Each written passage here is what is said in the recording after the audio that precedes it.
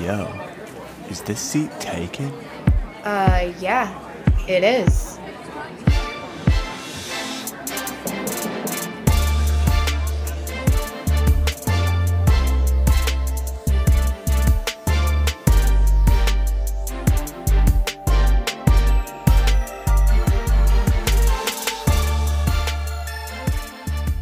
This week, the seat is taken by Kyra Jones. She is an actress, screenwriter, sexual harassment educator. Yeah, sexual violence in general. Yeah, educator. An advocate. I work with survivors. Yeah, and just overall badass human. Thanks. Yeah. It's a great way to describe me. I appreciate it. You're welcome. Thanks for joining me. Thank you for having me. Yeah. So I wanted to talk about the right swipe since you just launched the second episode. Yeah, it dropped on Black Friday, which was very fun. I low-key feel like people were maybe asleep still when we still in their turkey comas when we dropped it. So if you haven't seen it yet, or if you didn't catch our post, it is up along with our pilot. So the first episode is up as well on OTB, which is a platform for artists of marginalized identities to host their web series, short form content. And it's really awesome. The website is wero.tv. So it's our show and a bunch of other, dozens and dozens of other really awesome shows made by queer people of color, women of color, just people who generally don't get their work on mainstream platforms because racism, sexism, transphobia, homophobia, whatever have you. Obias. Yes, obias, isms, whatever, but we have a space, which is really dope, and it's Chicago based, which is also really cool because I feel like the film industry doesn't always take Chicago as seriously as they should. They're like, let's go to LA or get some theater people from New York. Yeah, and I'm like, why though? There's so many really talented people here, and honestly, especially the web series content that's coming out of Chicago is way better than the stuff coming out of New York and LA, because I know this because I've been going to a lot of film festivals with The Right Swipe and with some other web series that I acted in, and I'm like, most web series are trash. And I get the feeling, and having traveled to New York and LA, New York not so much, but LA, there seems to be kind of this the genesis of people's ideas for independent web series and films is what's trendy? What's going to get me noticed? What's going to get me an agent? And they don't actually really formulate a story that, is unique or that people really want to see. What I keep seeing over and over again is, and this be happening in Chicago and stuff too, is just the basic storyline of being four actors who are just trying to make it in LA and hijinks ensue, and I'm like, I don't ever want to see any version of that fucking web series ever again. Throw it in the trash. I don't care. It's been done 150 times. Yeah. It's everyone's trying to make it. Yes, everybody. Everyone's trying to just eat and pay their rent, right, from the job, not be stuck in traffic, 40 hours a day. So that is really irritating. Any version of people just trying to make it, I don't want to see that web series. Yeah. But in Chicago, I really get the feeling that people, artists are I have this story that I think is really important that isn't being told. And so that's why I'm making this. And so that's why the content ends up being so much better, because just the place from where people are creating from. And it's not that way in Chicago. It's not that way in LA. New York, a little bit, but they're also so busy just trying not to starve to death or get eaten alive by rats. Oh man, those rats are big. They are. They're like fucking dogs. I've seen pictures. They're nasty, and they don't have alleys, so they just put their fucking trash on the street. They don't have alleys. It's a disgusting city. It really is. Yeah. They really need to. I mean, I don't even know if they can make allies at this point. They've gone this long without it. It's stuck. It's just going to be nasty forever. But that is where my co-creator is right now, Julie Delpree. I should be talking too much shit because she's, out there. I was gonna ask. My next question was, can you talk about how Right Swipe started? Yeah, absolutely. So just a little bit of background about the show. So, The Right Swipe is a web series that I co-created with my friend Julie Delpree about two friends, India and Margot, who start a business where they fix men's online dating profiles, but then end up kind of fucking their own love lives up in the process. And, we describe it as a mix between Hitch and Insecure. It's just like a millennial feminist take on like the traditional matchmaker rom-com.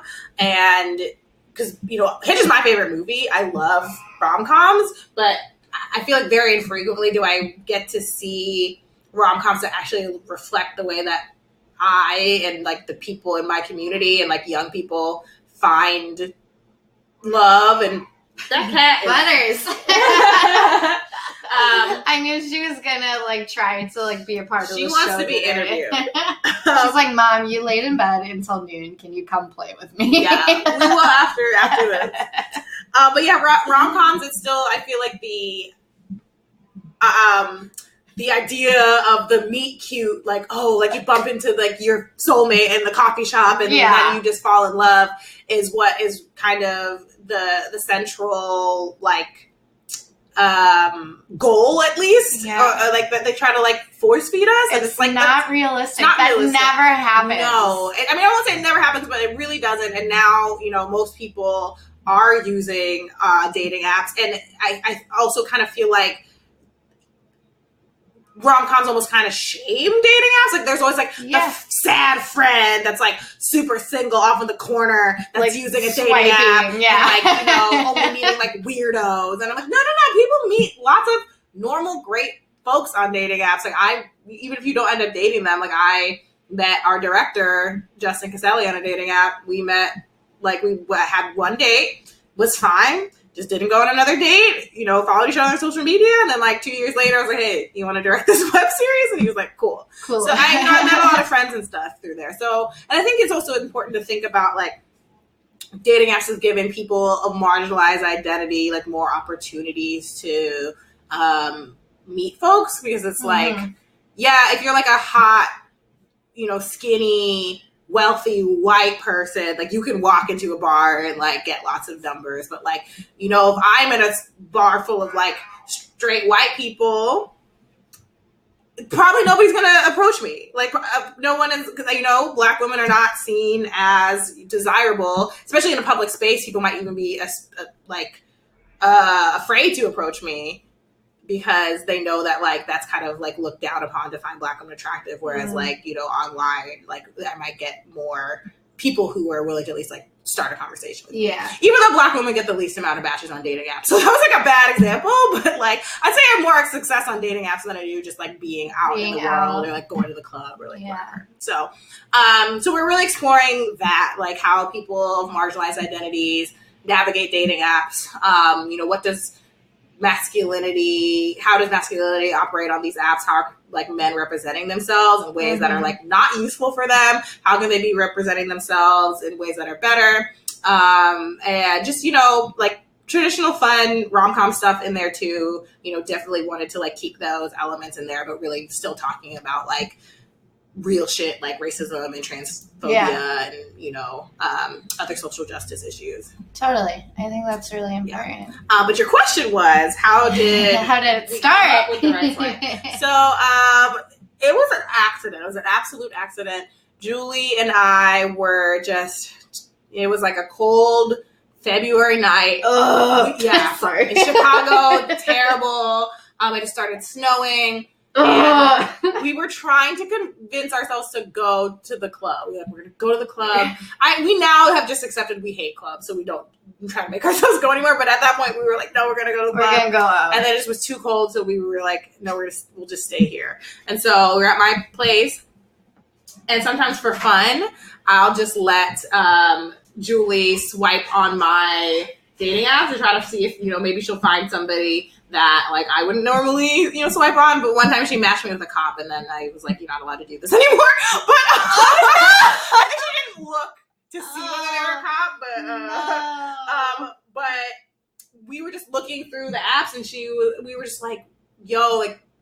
Men are so bad at making dating app profiles. They're so awful because, like, sometimes I'll find a friend's profile, like somebody that I know, and I'll be like, "Yo, you are way cuter than this. Like, why did you choose these photos? Like, why is your bio just like craft beer? Like, you are an interesting person. Like, why don't you even have a bio? Like, I don't swipe. Like, you can be like really good looking, and I'll be like, oh, I could see myself like sitting on your face. Oh my god, cheeks! That is so funny.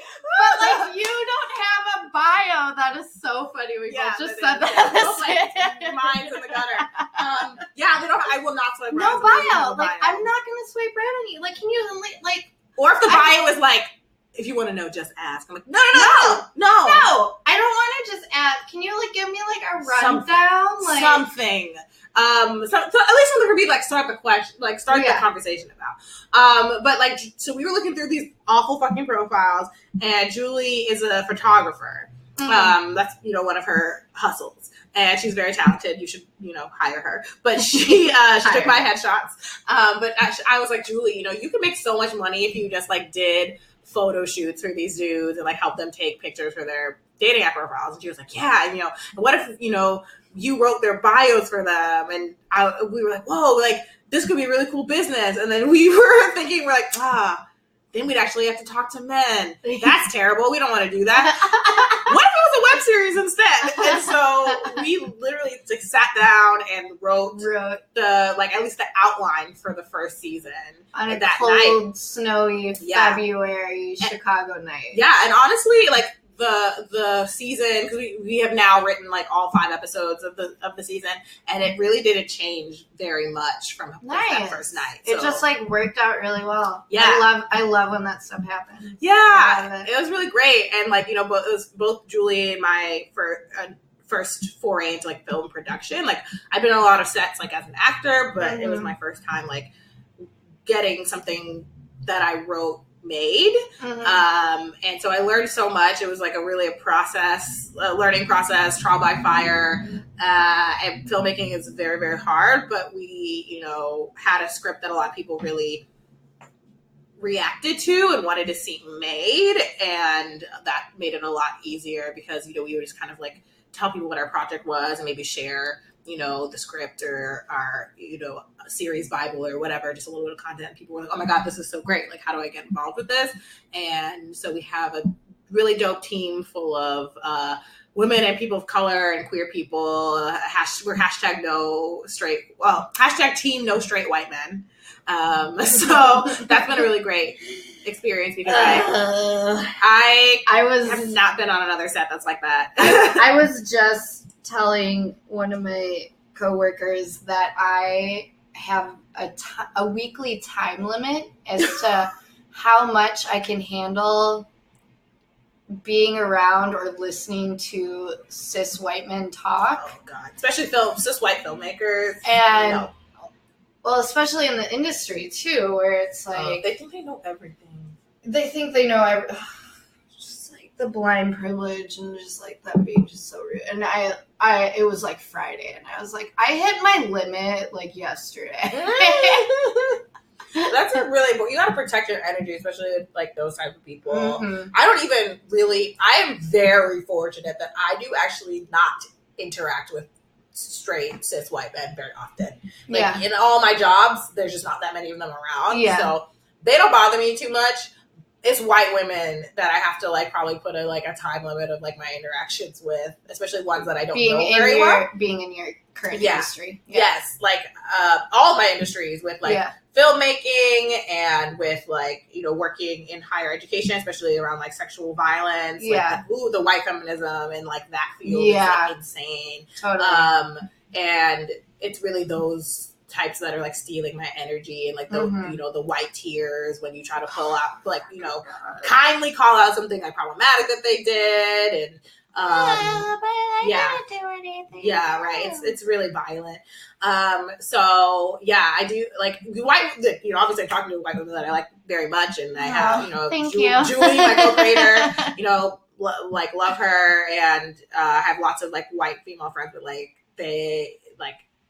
White women that I haven't vetted. Whoo! Yeah. So you have to know like what demographic of people really like drain your energy and are not here, to try to like contribute anything to you and just take things from you. Yeah. And be okay with like limiting your interactions with them as much as you can. I think that's fine. Totally.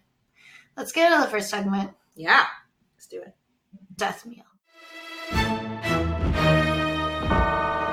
What would be if you knew you were gonna like die tomorrow, what would be your last meal?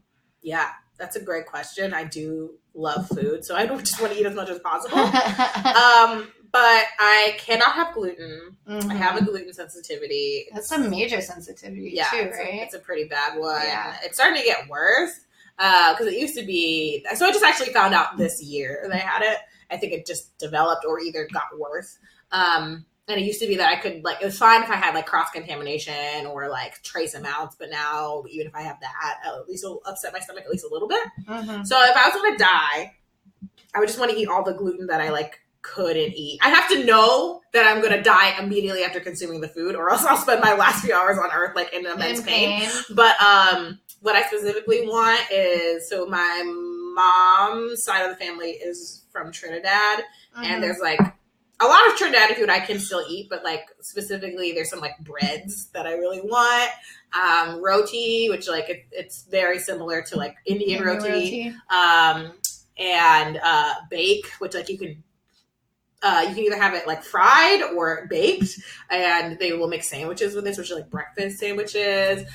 Doubles, which are these kind of like fried flat breads that they stuff with like curried chickpeas and sometimes like tamarind chutney, and like they'll have that for breakfast. Where can I get this in Chicago? You cannot. There are no Trinidadians here. There used to be. I actually have a really cute story about a Trinidadian restaurant that used to be on the south side. It was called Cafe Trinidad, and it closed. It's not there anymore. I'm really sad about it. But I went to Northwestern at the time. I was a student at Northwestern, which is like in Evanston, very far from the south side. Yeah. But I was like, like I miss home. I'm homesick. Like I want some Trinidadian food. So my friend and I like journeyed afar from, Evanston to like, it was probably like 79th or something like that. Yeah.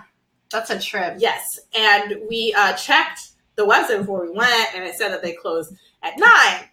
And we got there at like 8:05, and we walk in, and the employees were like, "Oh, sorry, we're closed." And we were like, "Closed? Like I said on the website, you were open till 9." Like, "Oh, we forgot to update it." And we were like, "Oh, we came all the way from Evanston." And they were like, "You came from Evanston?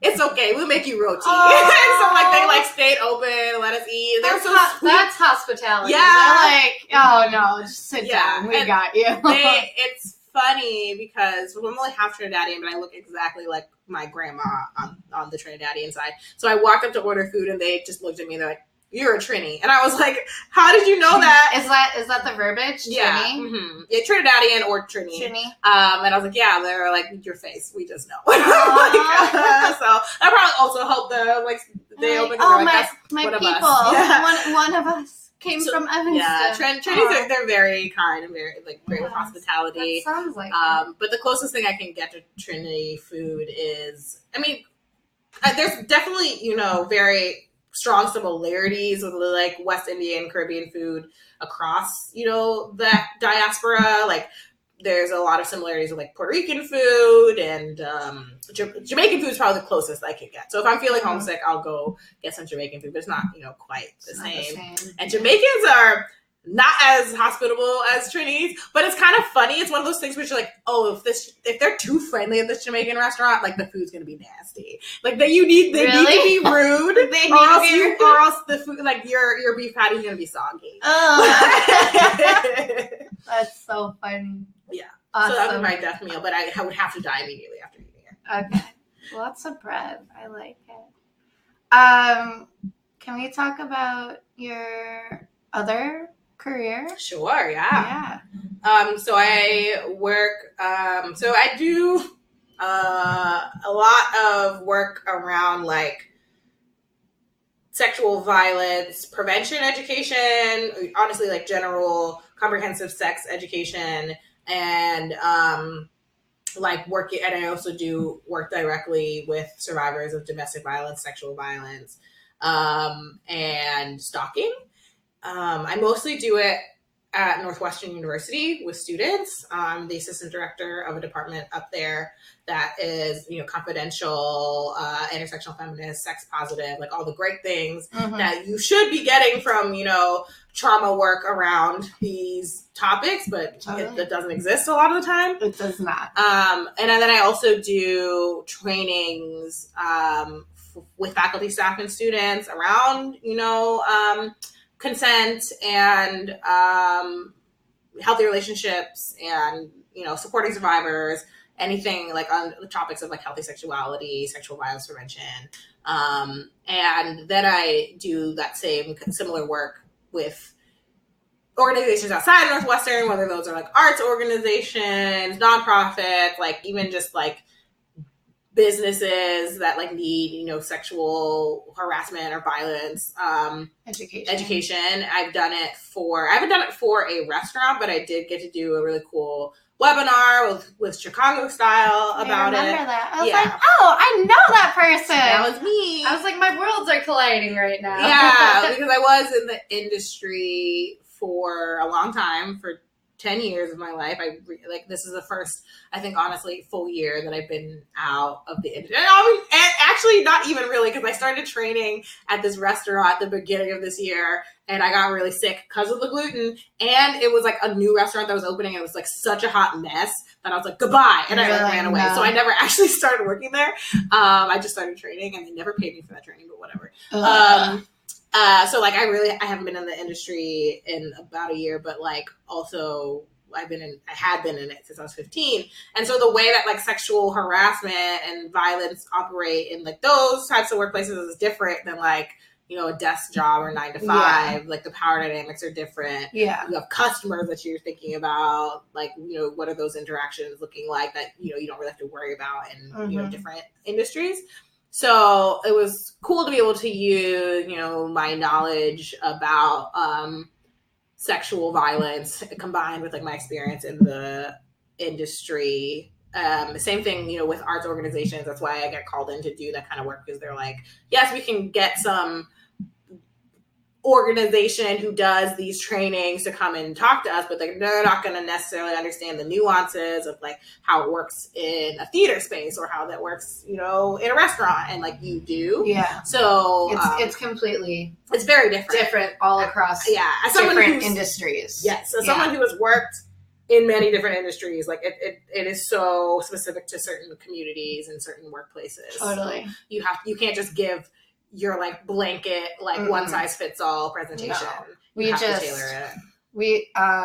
So I don't know if you're familiar with this law that just passed for Illinois, but they're requiring every bar and restaurant to do sexual harassment prevention training. And which they should. It's great. Good training. But I just had to go through one, and it was orchestrated by a lawyer, and it was the most cut and dry training I still have ever done. And I was just like, it can't be done by a lawyer. No. It needs to be done by like a professional, for like you, for instance, that like possibly has worked in restaurants, but is also like a professional navigating those murky waters of, actually helping survivors. And, I mean, I think it's important to know the law, and like any good facilitator, presenter, like in this field would also know the law. But like a lawyer is really just going to come at it from the perspective like, this is what you have to do to make sure you don't break the law. And I'm like, that's the bare fucking minimum. Yeah. Like, it's like, no, like, of course we don't want to break the law, but at the same time, it's like, you're actually like dealing with like people with like emotions. Yeah. Like lawyers are very emotionless. I had a hard time saying that word just now. But emotions and law aren't, they don't really go together, but at least in certain circumstances. Totally. But so it's not helpful because it's like, okay, don't break this law, but it's like, how do I, especially if you are, I want to we all live in a rape culture where like things that are actually sexual harassment or sexual violence are like normalized and not seen as that. So if you aren't even like breaking that down for people, like letting them know like, hey, these behaviors are actually not appropriate, especially in this workplace. Like even like the way, hugging or touching people in certain ways like, without their consent could be considered sexual harassment, and somebody could be doing that behavior really without the intent of harming that person, but it could still feel harmful to them, and you have to like be able to explain that to folks. Or even just like a joke. If like a joke offends me and it's sexually charged, then that's like harassment. Yeah. And it's all like up to the person on the receiving end to like if they are feeling uncomfortable, and then B, like speaking up about their uncomfortableness. Yeah, exactly. And so if you're not having a conversation about consent, then like you're not even giving people the tools to not break the law because they don't even know how to make sure that they're, like, and then you have the reaction from usually like men that are like, so I can't do anything. I can't like look at women. I can't like, no, you can. Can you sit down and listen? Right, sit down and listen. But also just, if you want to hug somebody, ask them. Yeah. Like, and if it's not a fuck yes, then it's a get the fuck off of me. Or like, if you want to tell a joke, be like, hey, I'm going to tell this joke. Like, are y'all cool if I tell kind of a sexual joke? Somebody might say no, or they might excuse themselves. Like, and then cool. Then tell the joke to Bob over there who like wants to hear your gross dick joke. Chad. Like, but consent is not that hard, but like if you, especially having certain identities where it's like you just are allowed to kind of do whatever you want and you've never had to think about that, somebody needs to introduce that to you in a comprehensive way, which I'm sure a lawyer is not going to do. So. This lawyer didn't even talk about consent, and I had to be like, we need to talk about consent first and foremost. I like raised my hand, but Mm-hmm. So I'm glad that law's in place, but like they need to like restaurants need to actually do research about like who's the best person to be giving. Totally. Let's get into this next segment. It is your guilty pleasure drink.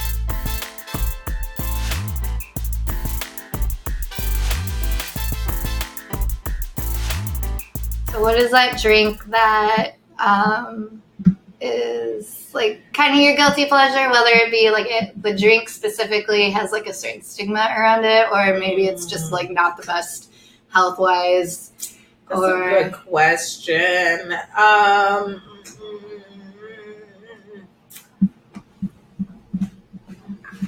Probably milkshakes.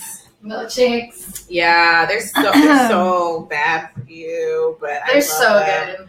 And my little brother is obsessed with milkshakes, and he gets them. He calls it Milkshake Fridays, and he'll get a milkshake every Friday. So, he gets a milkshake every single Friday?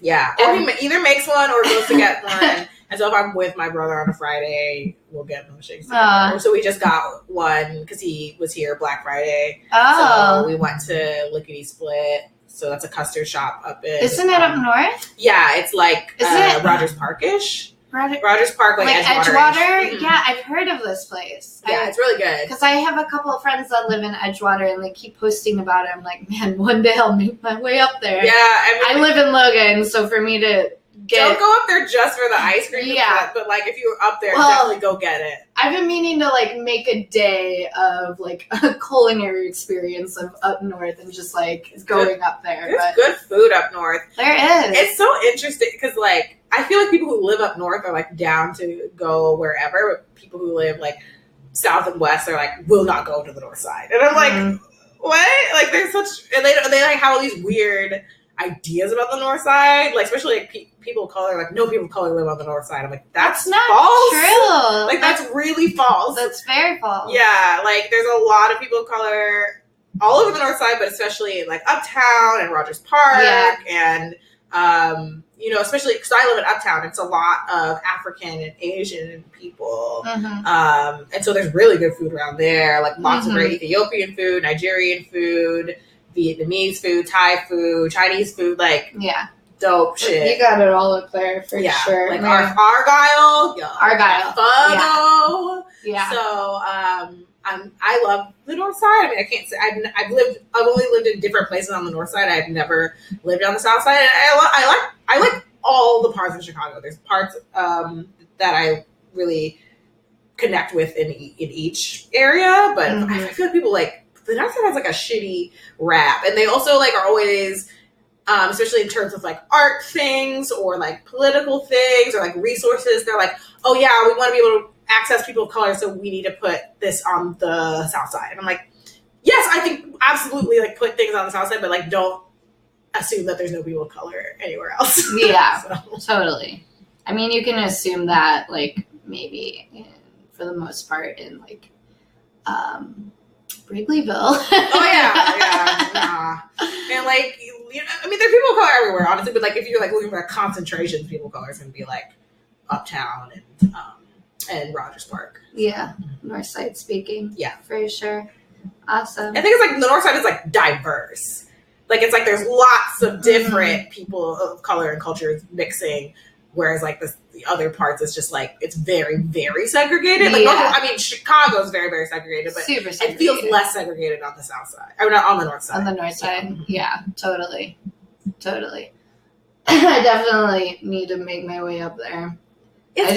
I'm like west, but also kind like I'm not like south. I'm like pretty north. I'm like middle. Yeah, you are. Yeah, but I'm pretty west, so for me to go like all the way east and then all the way north, it's like it's a little bit of a trek, especially in the winter. It's like I'd rather just like do that in the summer where I could like get fit and ride my bike. Oh god, getting out of Chicago in the winter, it's like the worst thing. It's the worst. Especially if you, I mean, even if you have a car, because you gotta like shovel shit, you know, your car out of the snow or whatever. I don't understand why people even own cars and don't have the privilege of having a garage. Like that's the only way I would ever own a car in this city is if I had enough money and the privilege of owning a garage because I know myself and that shit would have a fucking boot on it within like the first month of me getting a car. Yeah, and it's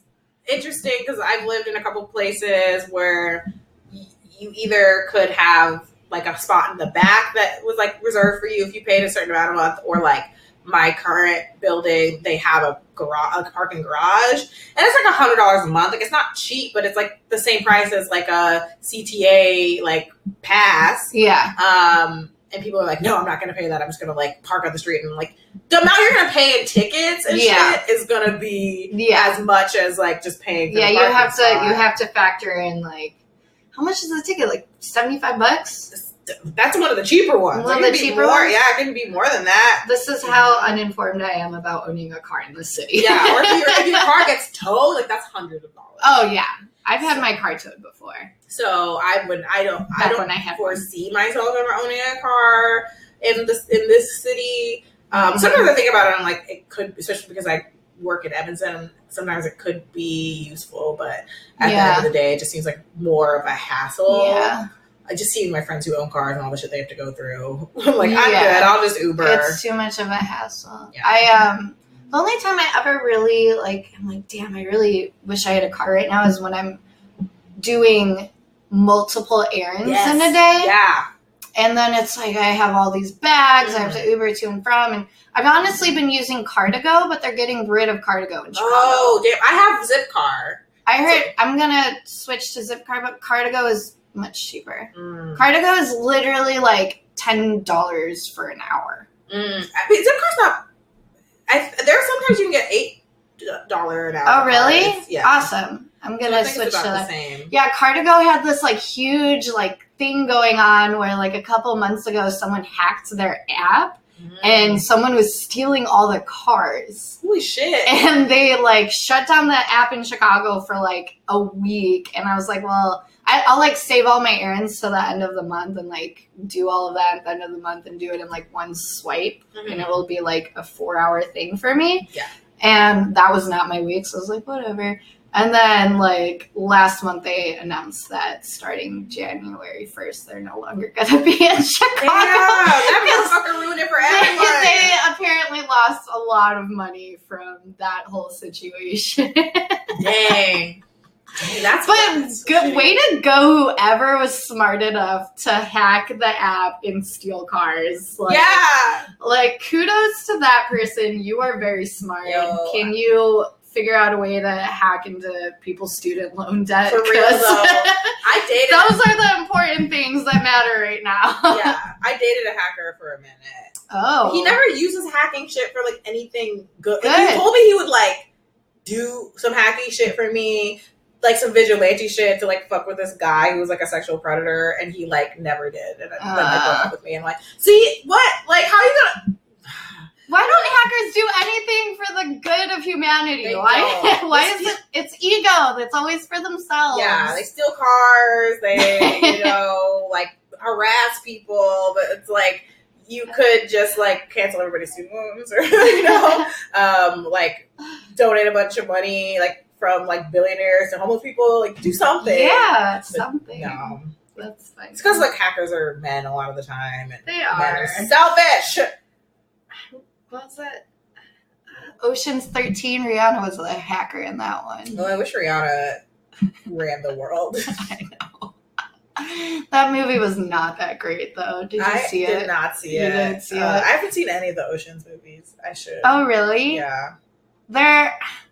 I mean, back when they came out, they were like, me and my brother were really into them, but like now I look at them and I'm like, these aren't even really that great. But like when I was younger, I liked them. But it's always really fun to like look back at like movies and TV shows that you really liked as a kid, and then seeing if they like actually stood the test of time. Most of the time, no. Like Groundhog Day, I fucking can't stand that movie as an adult. I'm like. Or even just like seeing problematic things that you didn't realize. Yeah, exactly. That's how I watch movies now. Yeah. Like I can't even watch like old that's why Groundhog Day was like my perfect example. I'm just like,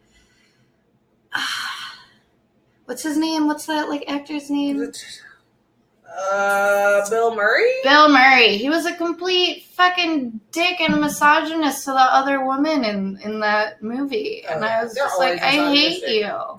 I used to love the movie Cruel Intentions, and it's horrible. Like, horrible, like, as a film, but also, like, super rapey and, like, fucked up and all this stuff. And I was like, yo, I didn't know this growing up. Same thing with Love Jones, which I think is now on Netflix. It's Love Jones. Yeah, it's like a black classic movie, like I a haven't 90s seen thing. it. Yeah, I would not imagine most white people have seen it, but most black people have. It's like one of those things. Should I watch it? You will probably hate it. But because I used to think, it's like one of those like black rom-coms that's just like, people champion it as, being like the ideal type of love that you want as black people. And it's like, what? Like, dude was like a legit stalker. Like, he did all this like creepy shit. Like, so he's a poet. The like romantic lead is played by Lorenz Tate, and Nia Long is the lead actress. And she goes to this like slam poetry night, and he spots her. He's a poet, and he does this like really creepy, graphic like sex poem about her, like in front of everybody, and embarrasses the shit out of her. She does not know this man.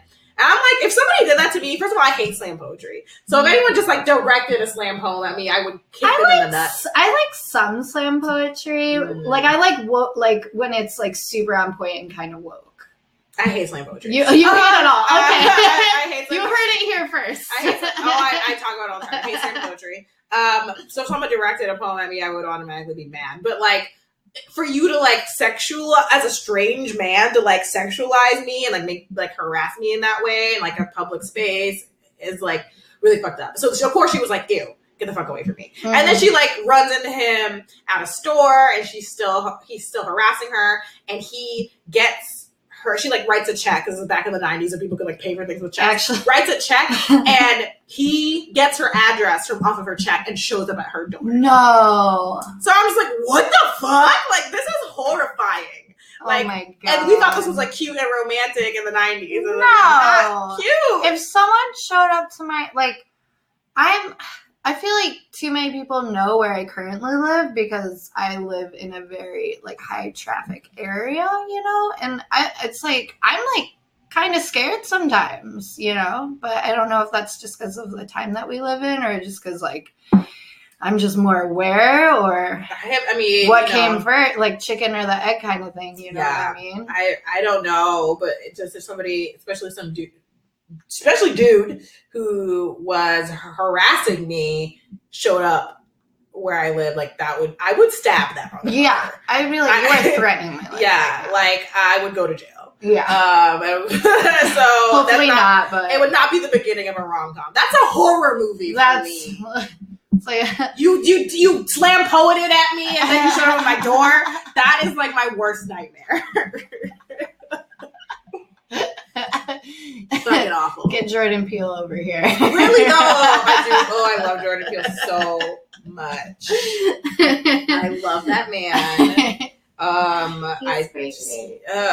So I was just telling one of my friends last night, like he has this documentary that like not that many people know about. It's like a docuseries on Amazon about Lorena Bobbitt. You know who that is? So like you'll have to remind me. The woman, I think this was back in the 90s or like late 80s, who chopped her husband's penis off and like threw it in a field. Yes. Yeah. Because but you know, and that was a huge case and it got really sensationalized, but like people really forget that like she did that because she was being abused. Yeah. And so people always like to look at women like we're crazy instead of looking at like the whole big picture of things. It's like, no, especially we're not crazy. Because she was Latina, so it's like the angry, like feisty Latina stereotype, and then people really sexualizing her and all this really wild stuff. So it's a really good documentary. I'll have to watch it. Yeah, Jordan Peele does some awesome stuff.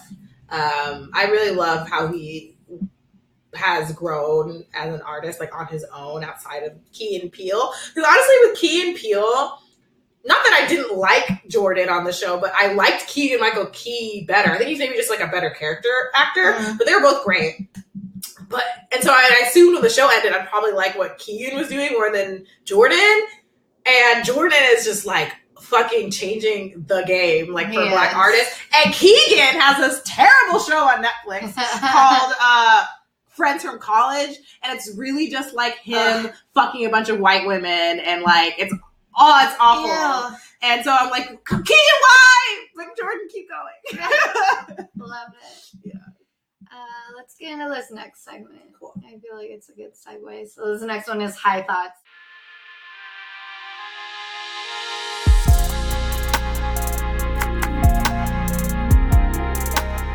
Thoughts have you had? You don't have to be high, but just kind of like silly thoughts that you've had going through your mind lately.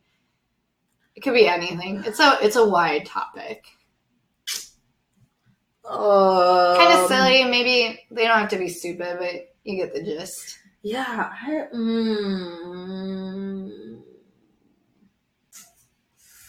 I feel like, okay, so I am single. I will probably die alone, which is fine. And that was just like me saying a fact. And I'm not a very romantic person. I don't develop feelings for people very easily. Like, I feel like it's all the opposite. People like develop feelings for me very quickly, and I'm just like, oh, sorry. I'm not here for that. But when I do like somebody every 3 to 5 years, it feels like I'm gonna die, and it's like that person is like all I can think about.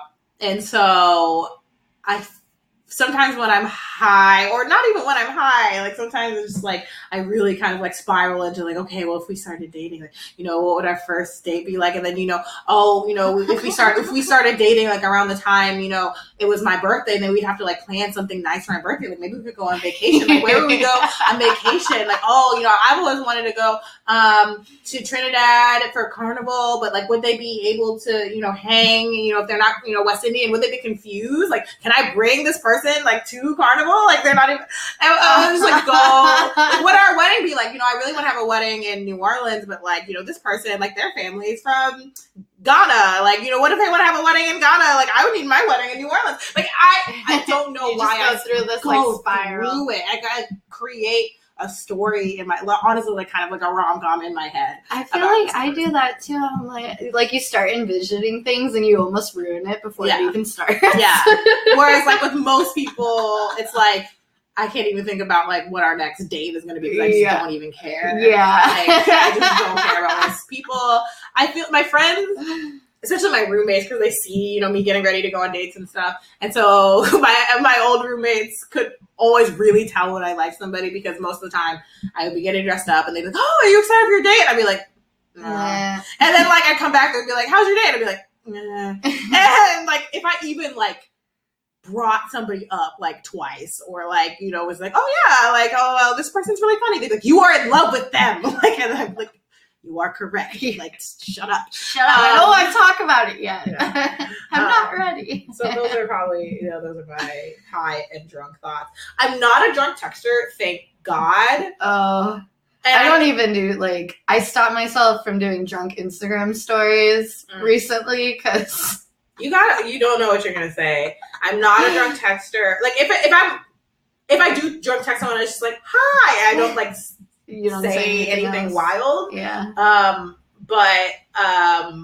Like, and I also feel like I'm almost kind of the opposite because some people, when they're like around their crush, they'll get, you know, have some liquid courage and like, you know, then go like hate on them or whatever. Yeah.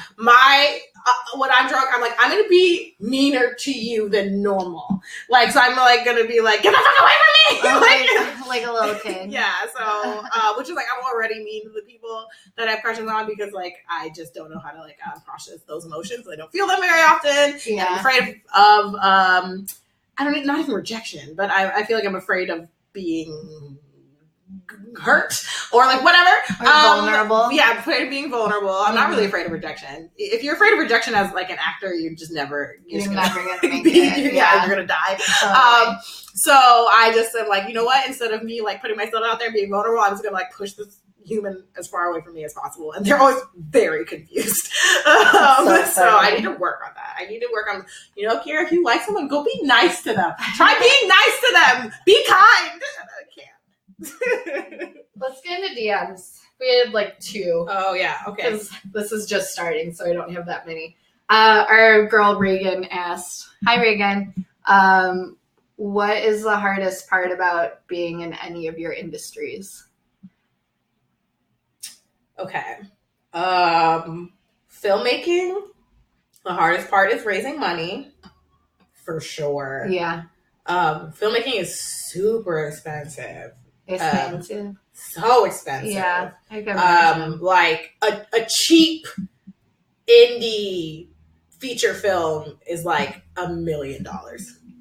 A cheap one, like that's like super low budget. $1 million. Yes. Oh, wow. Like you can do it for less than that, but you're gonna be like scrounging. Yeah. In like our web series is like super low budget, and we probably spent around $50,000 at this point. Wow. Which is like more than I make in a year. And so just like because you know you always talk about how expensive filmmaking is, and then you actually have to see it and pay for it. And yeah. It's like, and you're like, fuck. You are like not a person of privilege or connection. Totally. So you really gotta like hustle to get that money, like be like raising it yourself, crowdfunding, all this. Like I can't tell you how many like white men I know who were like, oh yeah, I just have a rich uncle who like gave me money for this film. Oh, and I'm like, totally. I don't have a rich uncle, okay? Like one of my uncles is like a public defender and the other one like takes care of my old grandma. Like, Yeah. you know, they don't have $10,000 to give me. Yeah. So that's just not even an option. So raising money, I think, is the hardest part, being a filmmaker. Working with sexual violence survivors is just like, it's a lot. Yeah, I mean, it's just like hearing the disclosures and stuff. It's really fulfilling to like be able to help somebody, especially like in a situation where maybe they've gone to people for help and been like victim blamed or, you know, felt like they weren't listened to or whatever the situation is, and to be able to provide that space for folks is really like fulfilling, but it can be really draining to like hear those disclosures over and over again, and then also just like come up against like systems that are not survivor centered, and that like you or just being able to having to tell people sometimes like the thing that you want is not possible. Yeah. And it's not me and sometimes they can take that out on you, like real, like, you know, shooting the messenger a little bit, which can be hard, especially at a, you know, Northwestern or any like college where like students are already really stressed academically, and don't really know how to place their anger. Totally. That's for that industry, and with the restaurant industry, so much. That's why I'm not in it anymore. Pretty much everything. Yeah. Fucking like the physical strain of it, like having to stand on your feet all fucking day. You know, the abuse you get from your managers most of the time, the abuse that you get from customers, like especially being a Black person in the industry, like especially front of house. There's usually not very many of us, and you know, I read a study recently that people are less likely to tip Black servers appropriately, even though they're more likely to have like rated their service high. So it's like, oh, even if I do a good fucking job, like you're still not going to tip me. Or like sometimes, especially white people will like complain about Black servers more than they will about white servers, even if they like didn't do anything. Like the article I was reading was talking about this one server who was a Black man, and the manager there, who seemed like a great manager, started to notice that like people were complaining about him and for like things that didn't make sense. It was like he, you know, one white person was like, oh, like our server is like standing there talking to someone when they should be putting our drink order in. And the manager went and looked and was like, first of all, y'all been waiting for your drinks for 2 minutes. Second of all, the person that he's talking to is our owner. Yeah. Like, you know, he's not just like shooting the shit. Also, why are you snitching? Right. Why do you care? Yeah. So just like people are generally like have been very unkind to me in the service industry. And the sexual harassment is ridiculous. And it's just like, most of the time, even if you like tell your manager, they're just kind of like, oh, that's terrible, sorry. Like, they don't actually address it. They don't. So I'm not about to work in that environment. Like if like now, you know, where both the spaces I work in, at least like in filmmaking, the way I've set my stuff up, I'm kind of in charge, at least with the right swipe in some respects. And I've like only hired people that like share my politics. Yeah. And of course, like sexual harassment in a like sexual like violence resource center would be like not tolerated. So I don't have to deal with that. I won't say I won't have to deal with that in either space, but like at least I know that like if I do come forward about it, like I will. You'll be protected and supported. Totally. Where it's like never felt like that in the service industry. Totally. So I just want to end on the last question, and I'm going to ask everyone this, but what change do you wish to see in your industry or industries in your case, or even just the world in general? Yeah. Before scientists are predicting the end of the world in 2050. Yeah. I guess I'll focus on filmmaking for this question. But I would say that like we are giving money because, you know, that's the most prohibitive part of filmmaking, especially for people of marginalized identities, that like the people with the money are giving it to people of marginalized identities to tell their own stories rather than giving it to white people to tell our stories, or even giving it to like problematic people of color to tell us, you know, won't name names. Yeah. But, and if you follow Kyra, you know who we're talking about. Yeah. And we'll, you know, and that we just generally will be, as, you know, people with marginalized identities will be more critical of the art that's being made about us. Because I think right now we're just at the point where it's so exciting that like there's new narratives being told, you know, like, you know, Black, and I'll just speak for, you know, my community, Black people. It's like, yeah, we've had, you know, physical like images of us, but they haven't always really, they've kind of been stereotypical or the same thing over and over again. And so we're like, oh, this is exciting. Like I have a film about, I'll just, you know, make something up, like Black vampires. Oh my God, I've always wanted to see myself as a vampire. That's exciting. And then the vampire movie will be shit. But then we'll still be like, it's great because representation. I'm like, no, the film is bad. Like, let's talk about the fact that film is bad. Like, yeah. And so I would love that to happen more, and for there to be more accountability for sometimes like, you know, representations and images can be really harmful. Yeah. And so like, we can't just be okay with like putting shit out there and not thinking about like what communities and what types of people are being harmed by those narratives. So I just want there to be like more room for critique and nuance in our communities as far as like film and TV go. Totally. And not just like going in blind and being like, oh my God. Like you said, like, yeah, it's great just because like a person of one certain marginalized identity created it and put it out there in the world. Yeah. Identity politics are bullshit. Yeah. Like, just because somebody is of a certain identity does not mean that like one know what they're doing or that they're a good person. Like, I think that's how we ended up with Lori Lightfoot. Exactly. Like queer black woman mayor. Yeah, she's gonna do great. It's like, no, she is so problematic. And if you actually look and dig into the history of like her career, it's like you would know, but people are like so blindsided by the fact that she is queer and black, and she is Rom in a black lesbian suit. So I just am like, no. Don't just assume somebody is here for you and your community is because they share your identities, because sometimes it be your own people. Yeah. So that's what I'll say. Yeah. That's how what I like to change. More people of color and other people with marginalized identities making films and having the resources to do that in a sustainable way, and for audiences to be more critical of what's coming out. And critical doesn't necessarily mean disposing of something. Like, you know, you can still enjoy something and know that it has problems, and like give that artist like valuable feedback so they can, you know, move forward with their career and not make those mistakes again. I don't like being critical of something doesn't mean that like it doesn't have worth, or that like, you know, the person who made it is like a bad person. It just means like being critical. So totally. That's what I'll say. Awesome. Well, thank you so much for coming and joining me on this rainy, gross Sunday. Thank you for having early me. Evening now. I know, it's so dark. So just so everyone knows, it is 4 almost 20. And the sun is basically gone. Oh, it's gone. It's not there. The sun was never out. This is Chicago for you. Oh, thank you. Thank you. I'll see you soon.